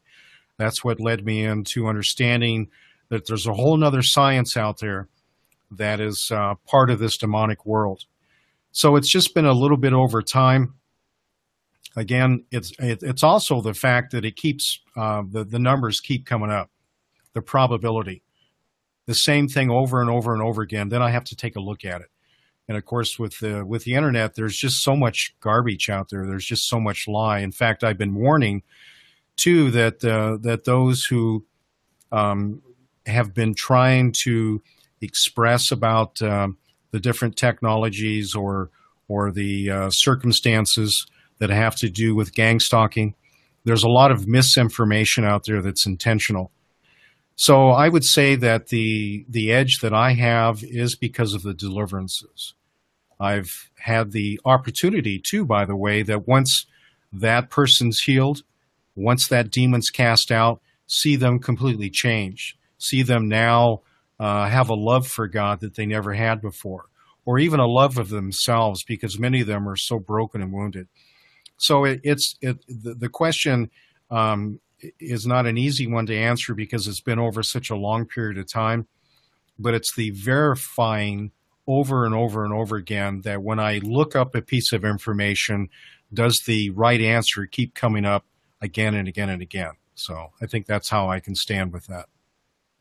And I just might say something that I like about Scott's ministry in the way he ministers deliverance is that it must be based on sincere repentance. Yes. And today we have a church in America that preaches salvation without repentance. And we also have deliverance ministers that will give you deliverance without repentance. But there is no such thing as true deliverance without repentance, and it will just lead to deeper and deeper bondage. And in the area of deliverance and SRA, so much of what we learn is experiential. You learn by doing. I know that back when we began dealing with it in the late 80s, we just were thrown into it, so to speak, and we just did the best we could. And what you confirm what you can with the Word of God, and you confirm what you can with research, the Spirit of God helps you, and away you go. And it is doable. Certainly, I am the most ordinary of all people, but when you just have a heart for God to help people, He will help you. Right. And deliverance is not for everybody, even though we've been called to it. You're right. If there's a particular issue with a person, and let's say the demon manifests, it has a legal right to be there because there's a particular issue the person has not repented of. And I'll usually send the demon down, tell the person what's going on. They'll recall the circumstance of that particular sin. And then when they repent of it, then that demon comes flying right out. It's that simple. Yeah. 1, 2, 3. Yeah. And that's Deliverance 101. You find the ground, you find the doors, you repent of the ground, you cast it out. Now that's, of course, a little bit of an oversimplification, but that's basically it. That's what you do. And right. If anyone's doing anything else, they're going to get you in more problems than they're going to get you out of. Right. All right, guys. Next question from Cott. Is Scott aware of David Paulding's research on the Missing 411 project? And if so, are these missing people being abducted for secret projects such as Montauk? Yeah, a lot of them are being taken out of parks, like federal parks and states and everything. Absolutely. Again, My Labs is part of this particular project. Now, I'm not totally familiar with what he's doing, but I am aware of that situation, and that's what I equate it to. And you need to remember that it isn't just one agency, whether that's the Navy, whether it's the Marines, or just the Army, or another black ops out of the Pentagon, or the CIA, or the NSA, or even the Soviets, Spetsnaz, or the Chinese. They're all doing it at the same time. So exactly who's doing it, I guess, is the question. Not really that it's happening, but who is doing it. And it turns out they're all doing it. All right. Donna has another question. Do you think the reptilians are Nephilim, or could they just be people dressed up like reptilians? Well, let's break down what a reptilian is. There are those that have been bred to look more like humans. They still have their DNA as a reptilian. But in order to stay cloaked, they're either having to take in the blood of humans, because the nutrients that come in, that's one of the things the vampire thing's all about. But at the same time, they also have the ability that through their, let's just call it the pineal gland, that they're able to cause such an influence that when you look at them, you don't see them as the creature that they really are. But as a Nephilim, a reptilian, I think that that they're definitely connected, because when the sons of God came into the daughters of men and bore giants, then those giants, then, as we read in the book of Enoch, then went into other things. So we have insectoids, we've got amphibians, we have the reptilians, that falls under the thing of Dracos. So there's a very large classification. If we try and group them all together, then that really doesn't work. What we have to understand that they have, over time, been breeding into society. That's part of what the abduction is, from taking eggs and sperm, combining them together in the labs. And by the way, there's been many rejects. There's been many that have been, whether they were born in a test tube or whether they were carried in term into females or even another creature. There's been so many that have been destroyed, so many failures, thousands, millions over the years. So I think what we have is a great number of different creatures. Whenever you have a true Nephilim, you're going to have something of size. You're going to have something that's very tall, very powerful. So when we're talking about a reptilian, then we're talking about one that took a Nephilim, just like you maybe took a wolf and you bred it to be a Chihuahua. This was something that took time and of course is part of the labs that they've been doing. And of course, again, that's part of the Super Soldier Project. Now, one thing I just might say, one idea and thought that I have had about it And you know, when you talk about the dark realm and fallen powers, I call them celestial beings because we have seraphim, we have cherubim, and fallen angels, and it's not quite as simplistic as we like to think. But I believe that the reptilians could be the seed of the seraphim. I believe that Satan and the Assyrian were seraphim, that they were reptilian. We know from the book of Job that Leviathan is certainly reptilian. But, you know, that's just something that I believe we could be talking about the seed of the seraphim. Right. And why we have other things in the Nephilim world look different is because we have different fallen angels producing different, you know, types of creatures. I agree with that. The Anunnaki, I think, is another way to look at that. When they talk about how they came from another planet to, you know, basically put a breed of people on this planet, that whole thing's a lie. And that's the other thing that I'm trying to make sure everyone understands. This is all fallen angels. This has to do with corruption of man. Whether they came from another planet, it's because they were the fallen angel on another planet. They may take people there and then breed them into something else and then breed them back. Whatever the circumstances are, it is a hodgepodge. There is a great variety. And that's also why there's a war between them. They don't necessarily get along. Just like the Illuminati, you have your 13 families and then the 300 families below it. The Bushes versus anyone else that tried to run against them, they're still on the same page for world dominance and control, but who's going to be the one in control is what they're fighting over. And I believe that those that are of the different breeds of the hybrids, that's exactly the case. All right, very interesting. And you know, one thing that we've noted before in past shows, and I'm not sure if you're aware of this, but many of these elites claim to literally be descendants of Nephilim and descendants of Aga Bashan and all these different Nephilim tribes. And it's interesting. I mean, there's so many different ties you can make into all this stuff that even with the Anunnaki and the Anakim and all these different regions of the area. And me and David are pulling a documentary together right now on the Gauls and the people of Galatia and just studying the history of the land and the history of the people that were there before. So it's interesting. But anyways, we'll go to the next question. Kelly says, or Keel is the name. Could you ask Scott if he has ever heard of or if he's ever run into a spiritual attack that mocked a gang stalking experience, or if gang stalking ever happens in tandem with the spiritual realm? Also, this may seem odd, if he's ever heard of supernatural feeding off someone being attracted to the traction motors and electromagnetics on a locomotive engine. And he says, thank you very much. I don't know if that was too much to ask at the same time, or if you got all that, but if you want to start with the first question, we can do that first.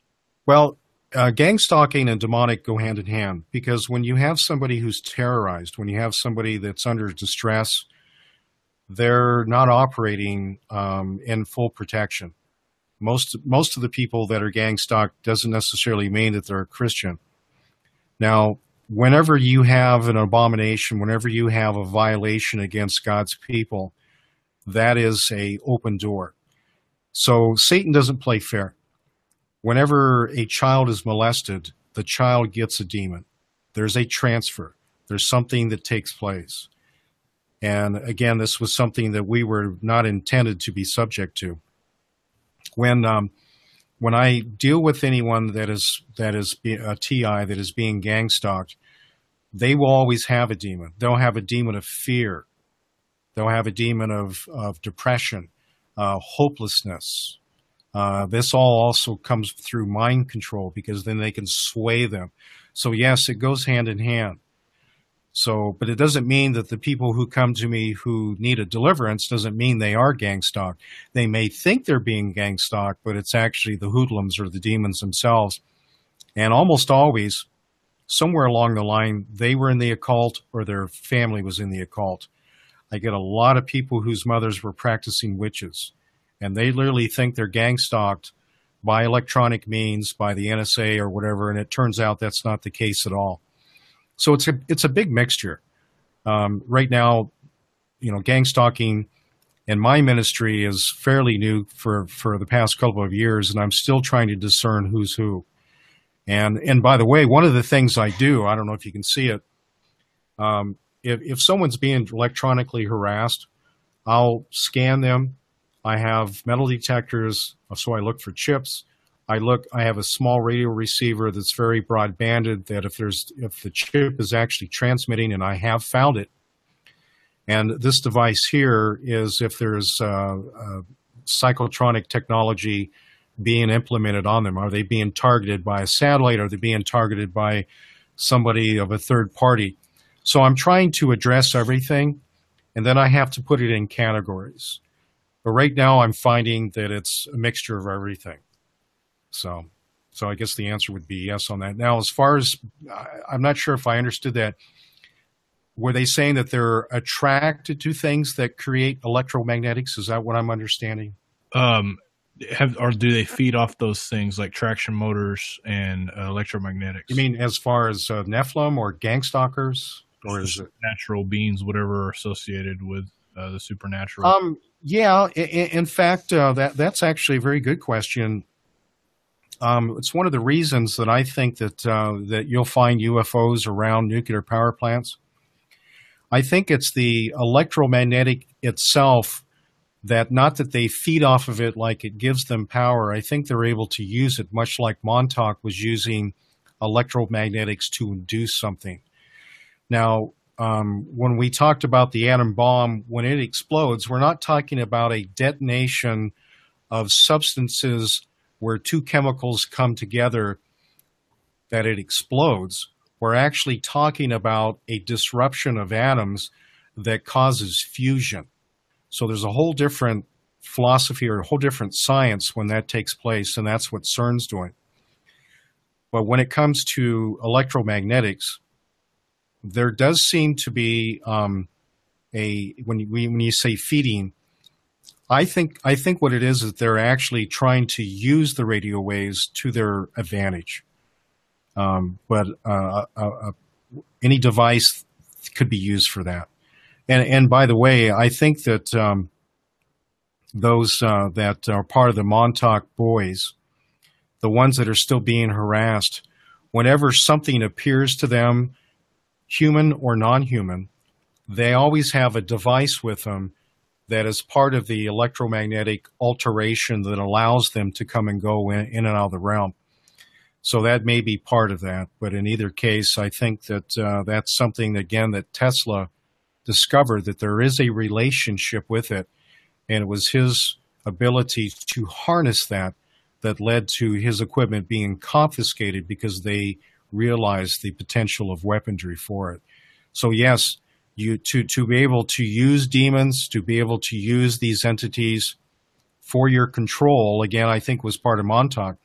I think that any time that you have the willful act to inflict harm onto innocent individuals, that in itself is an attraction to demons. Wartime, post-traumatic stress is the devil's playground. Anytime that you have an infraction on humanity, you have a violation on humanity, anything can go. So I hope that makes sense. Very good. Next question is from Donna. It says, what helps determine if a person has been gang stalked or has opened the door to devils? Well, I always do a very lengthy interview. And I'll find that there are generational curses. I'll find that the individual, like I said, that maybe they had a parent or a grandparent that was into witchcraft. So I'll address that first. So let me answer it this way. The first thing I focus on, whether they're gang stalked or not, is to get their demons out of them, to get the curses broke off of them, to close the doors. And then I can distinguish whether, if there's a remnant left over, if there's something left over, then we'll address gang stalking, we'll address cyclotronics. Case in point. The first one that I came across was a young girl who kept hearing voices, basically, schizophrenic. After several deliverances with me and another individual who have always been successful at this, she still heard voices. Well, through interviewing her now to another level, we found that she had a father who was in the military. had to do with Area 51, had to do with Black Ops. And because of the background security levels that took place, that she was included in that background search. So otherwise, when they tried to determine what level of security that her father would be at, that a flag comes up. Otherwise, her personality, her history met a criteria. And so a lot of the gang stalkers are selected because somebody in their family was in the military and had a particular security clearance. And in that background investigation, that's how they were picked. So there's different levels that I approach now to find out whether that person is gang stalked or whether it's demonic. But I always deal with the demonic first, always. This also gives the person the hope and is able to call on basically the dunamis, the power of the Holy Spirit, to help them through these times. So that's my first rule. Get the demons out first. We'll deal with the gang stalking later. All right. Valerie asks, I wonder, I'm sorry, let me move on. That was more of a statement. Okay, so Allison asks, will incest produce similar effects? Absolutely. In fact, that's one of the main avenues for the occult, that many of those that are female will have sex with their sons. And what that does then is that there's not only, they become one flesh in a sense that is an abomination that God never intended. And because of this bond, there's a whole sense, a whole nother level of the demonic that has a right. There's empowerment through this. So, but as far as, I'm not sure if you're trying to relate that with gang stalking or whether electronics or not, but everybody that's in the Black Ops, anyone that's of the black nobility, anybody that's in these organizations, they're all part of it, and they use all this technology. All right. Rudy asks, do you believe in time travel in regards to going back in time and missive history? And I think you've covered that, but I'm going to ask it one more time just so that you can, in case. Well, absolutely, and I say that I believe in it because it's just simply a matter of science of altering the particular electrons, the magnetic fields, the influence that you project on it. It's the ability to control it. The supercomputers, the Cray computers, the IBM computers, there still has to be the ability to control it, because if you can't control it, you'll end up opening it up and you can't do anything with it. So it's the ability to control it that really is the incredible science behind it. So yes, absolutely. Absolutely. Now, real quickly, do you believe it's possible to go backward and forward in time, or just back? Yeah, yes, I do. And now, is there limitations? You brought up a good point. Then could someone go and interrupt Jesus from dying on the cross? That's a very good question. So what is the limitation? What is the ability? Where does it all stop? I have no idea. But again, this is something that the fallen angels have convinced humans to create. Otherwise, they had the information, they had the technical know-how. They needed man, because it's man's sin that gives the ability to happen. So with them building the devices, with them supplying the materials, with them assembling the necessary components to disrupt the magnetic fields, to disrupt the dimensions, to be able to warp time and space, wormholes. Again, this is part of Einstein's theory, though Tesla didn't agree with it. I think because he, again, was working on 291,000 miles versus 186,000 miles. In either case, yes, I do. And I believe that it's in the wrong hands. It's still angelic information or angelic technology. So, yes. All right. Lance asks, can you ask Scott what an incubus or succubus attack consists of? He's not looking for an R-rated answer, just wanted to know. Sure. Well, Whether a person is sexually attacked in their bed, and by the way, it usually takes place in bed or can take place in water because you can have water spirits, that a succubus is a spirit that usually is one to engage with men, an incubus for women. But in either case, there is a violation. There is one where a woman's womb will be violated. Now, that is usually a case where someone had engaged in a ritual, whether they had engaged with somebody who had this spirit, because anybody that fornicates is going to give the demons a legal right that the person that they were with to transfer over to them. They also become one flesh. So you can still have spirits that are spirits of perversion, that do not necessarily have to be an incubus or a succubus. So you can still have different things that take place. But these are, by the way, it's escalating. It seems to be coming more. And Hollywood brags about doing it too, by the way. They refer to it as again, their lover. They'll actually refer to a spirit or a demon. Now, these are disembodied, by the way. And that means that they're not in the physical. But because of the sin that takes place in allowing the demon within the body, a disembodied spirit, whether if it's a spirit of perversion, they want to inhabit a body so they can act out their ugly nature. So they can actually use the person to engage what they are. So if they're a spirit of anger, then you have a person who's angry. If you have a spirit of fear, then you have a person who acts in fear. If you have a spirit of perversion, then you have a person who acts in perversion. All right. Can I just something real quick, John, on this? It's your show, man. You add what you want. Well, just very briefly, on our program on lucid dreaming, we touched on this. And I remember we read a label from some pills that are sold at Walmart that actually part of their advertising promo is that it will help you to have sexual experiences during your sleep. Wow. So this is how far this thing is going.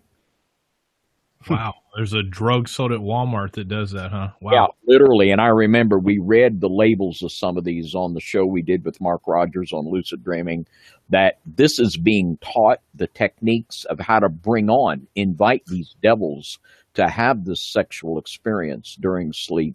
And they're even, they got pills that'll help you do it, So this is I don't remember that part of the show. I must have been dozed off or something. That's crazy. So I guess I'll go to the next question. Keel asks, I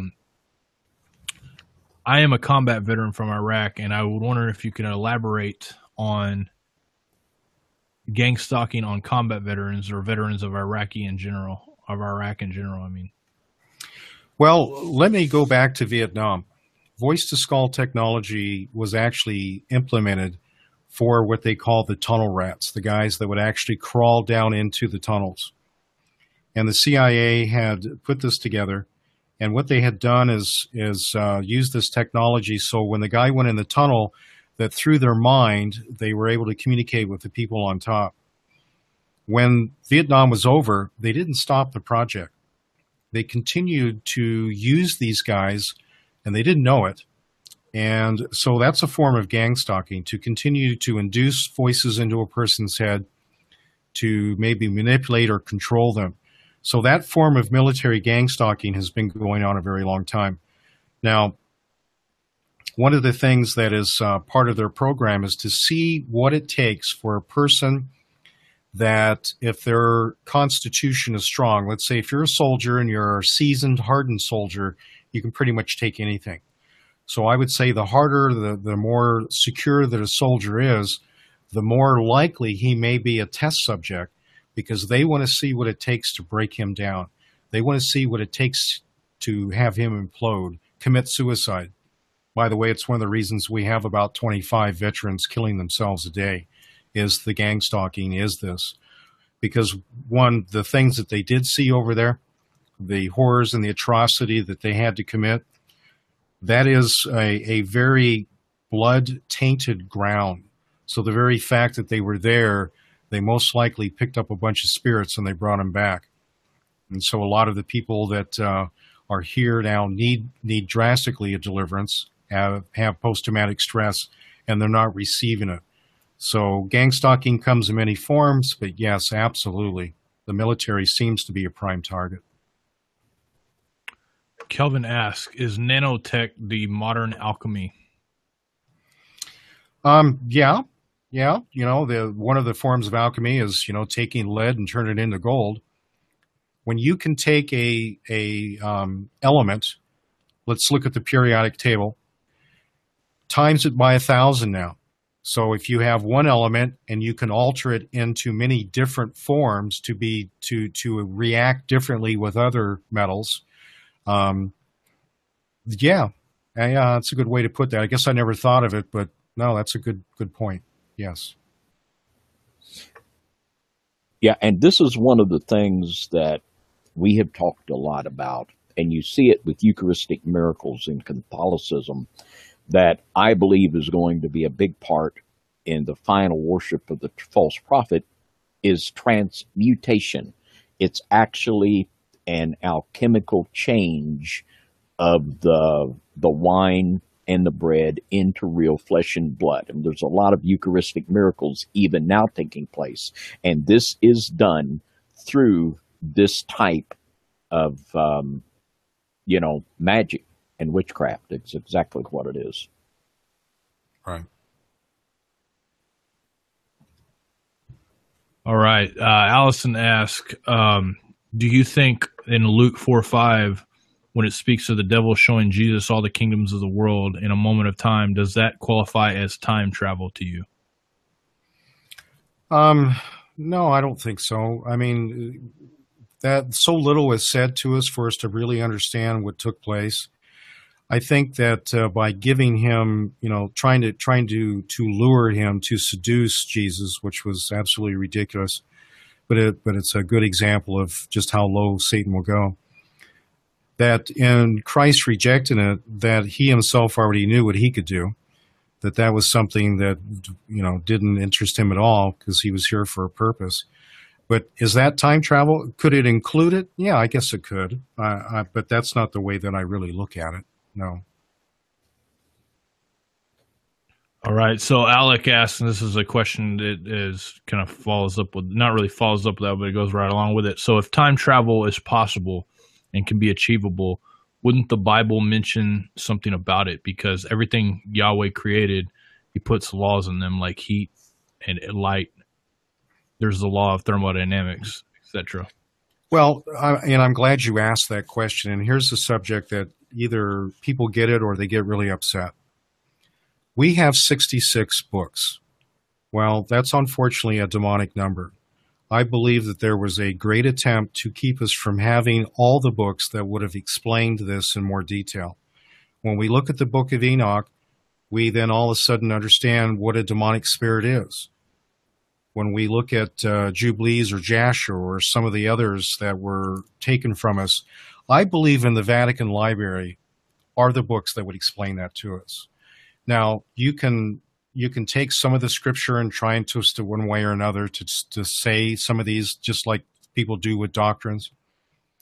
But I believe that a lot of the things that would have told us have been kept from us. Again, the Jesuits, when they sacked Jerusalem, they grabbed about every book they could, and they immediately took them to the Pope. So there's many things that could have been for us to understand this stuff that we are kept from. So that's how I see it. I think that is about all the top questions that we have time for. It's 11:59. Midnight's getting ready to ride in right now. There's a ton of other questions, but if you guys have any more questions, make sure to direct them towards, you can go to scotthensler.com. Is that correct? scotthensler.com? Yes, you can, .org or Tinfoil Hat Club. And you can ask some more questions to him that way. And also, if you have any more questions for David Carrico, you can ask him that way. I have a guy that's trying to get in on the show here. My son here. So what's up, buddy? Hi. And John, I have one more brief question I would like to ask Scott, but with the nature of the show, I think it'd be good for us to close out in prayer tonight.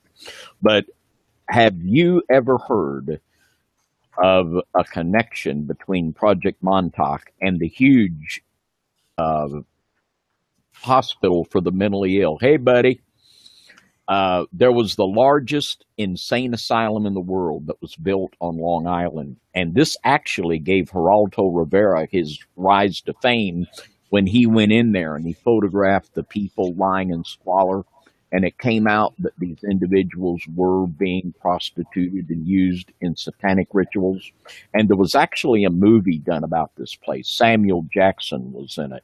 But have you ever heard any connections between that mental facility and Montauk? Yeah, I've heard people that were familiar with it say that a lot of the people they worked with ended up there, and it was so they could keep an eye on them to look at their progress. But I would also include the very large asylum that was in Buffalo. I don't know if you're familiar with that. It was actually built during the Civil War. They originally called post-traumatic stress soldier's heart.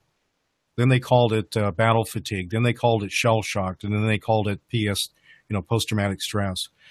So, yes, I have heard that. And I do remember when Geraldo did that. I was actually watching TV when that took place. And the video that they showed over the TV even then was absolutely horrifying.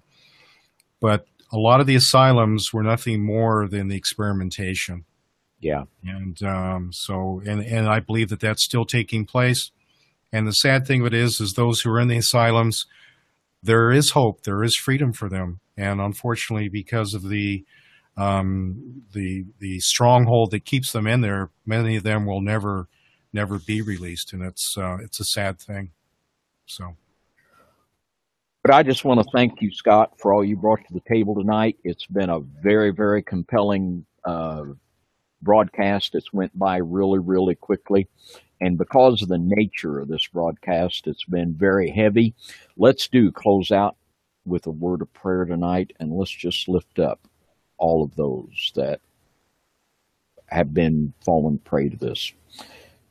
Heavenly Father, we do just want to come before you now, and we just want to lift up all of the individuals that have been victimized by these strategies of SRA and TIs and all of the horrific things. And Father, we know that there's nothing that the enemy can do that you can't undo. And Lord, we just want to speak hope into the lives and hearts of those that have been victimized by this type of abuse. And Lord, we just want to let them know, and Lord, you let them know by the power of your Holy Spirit that there is hope and deliverance and freedom in Jesus. And Lord, we just want to lift up Scott and his ministry and all of those that are truly trying to help individuals in this horrific abuse. And Lord, we just want to pray for Now You See TV, that Lord, you'll just keep Now You See TV and like-minded ministries on the air so we can have a format to talk about these issues. So, Lord, we just want to thank you and praise you for all your mighty ways. You are King of kings and Lord of lords, and we give you the praise for everything good that happens.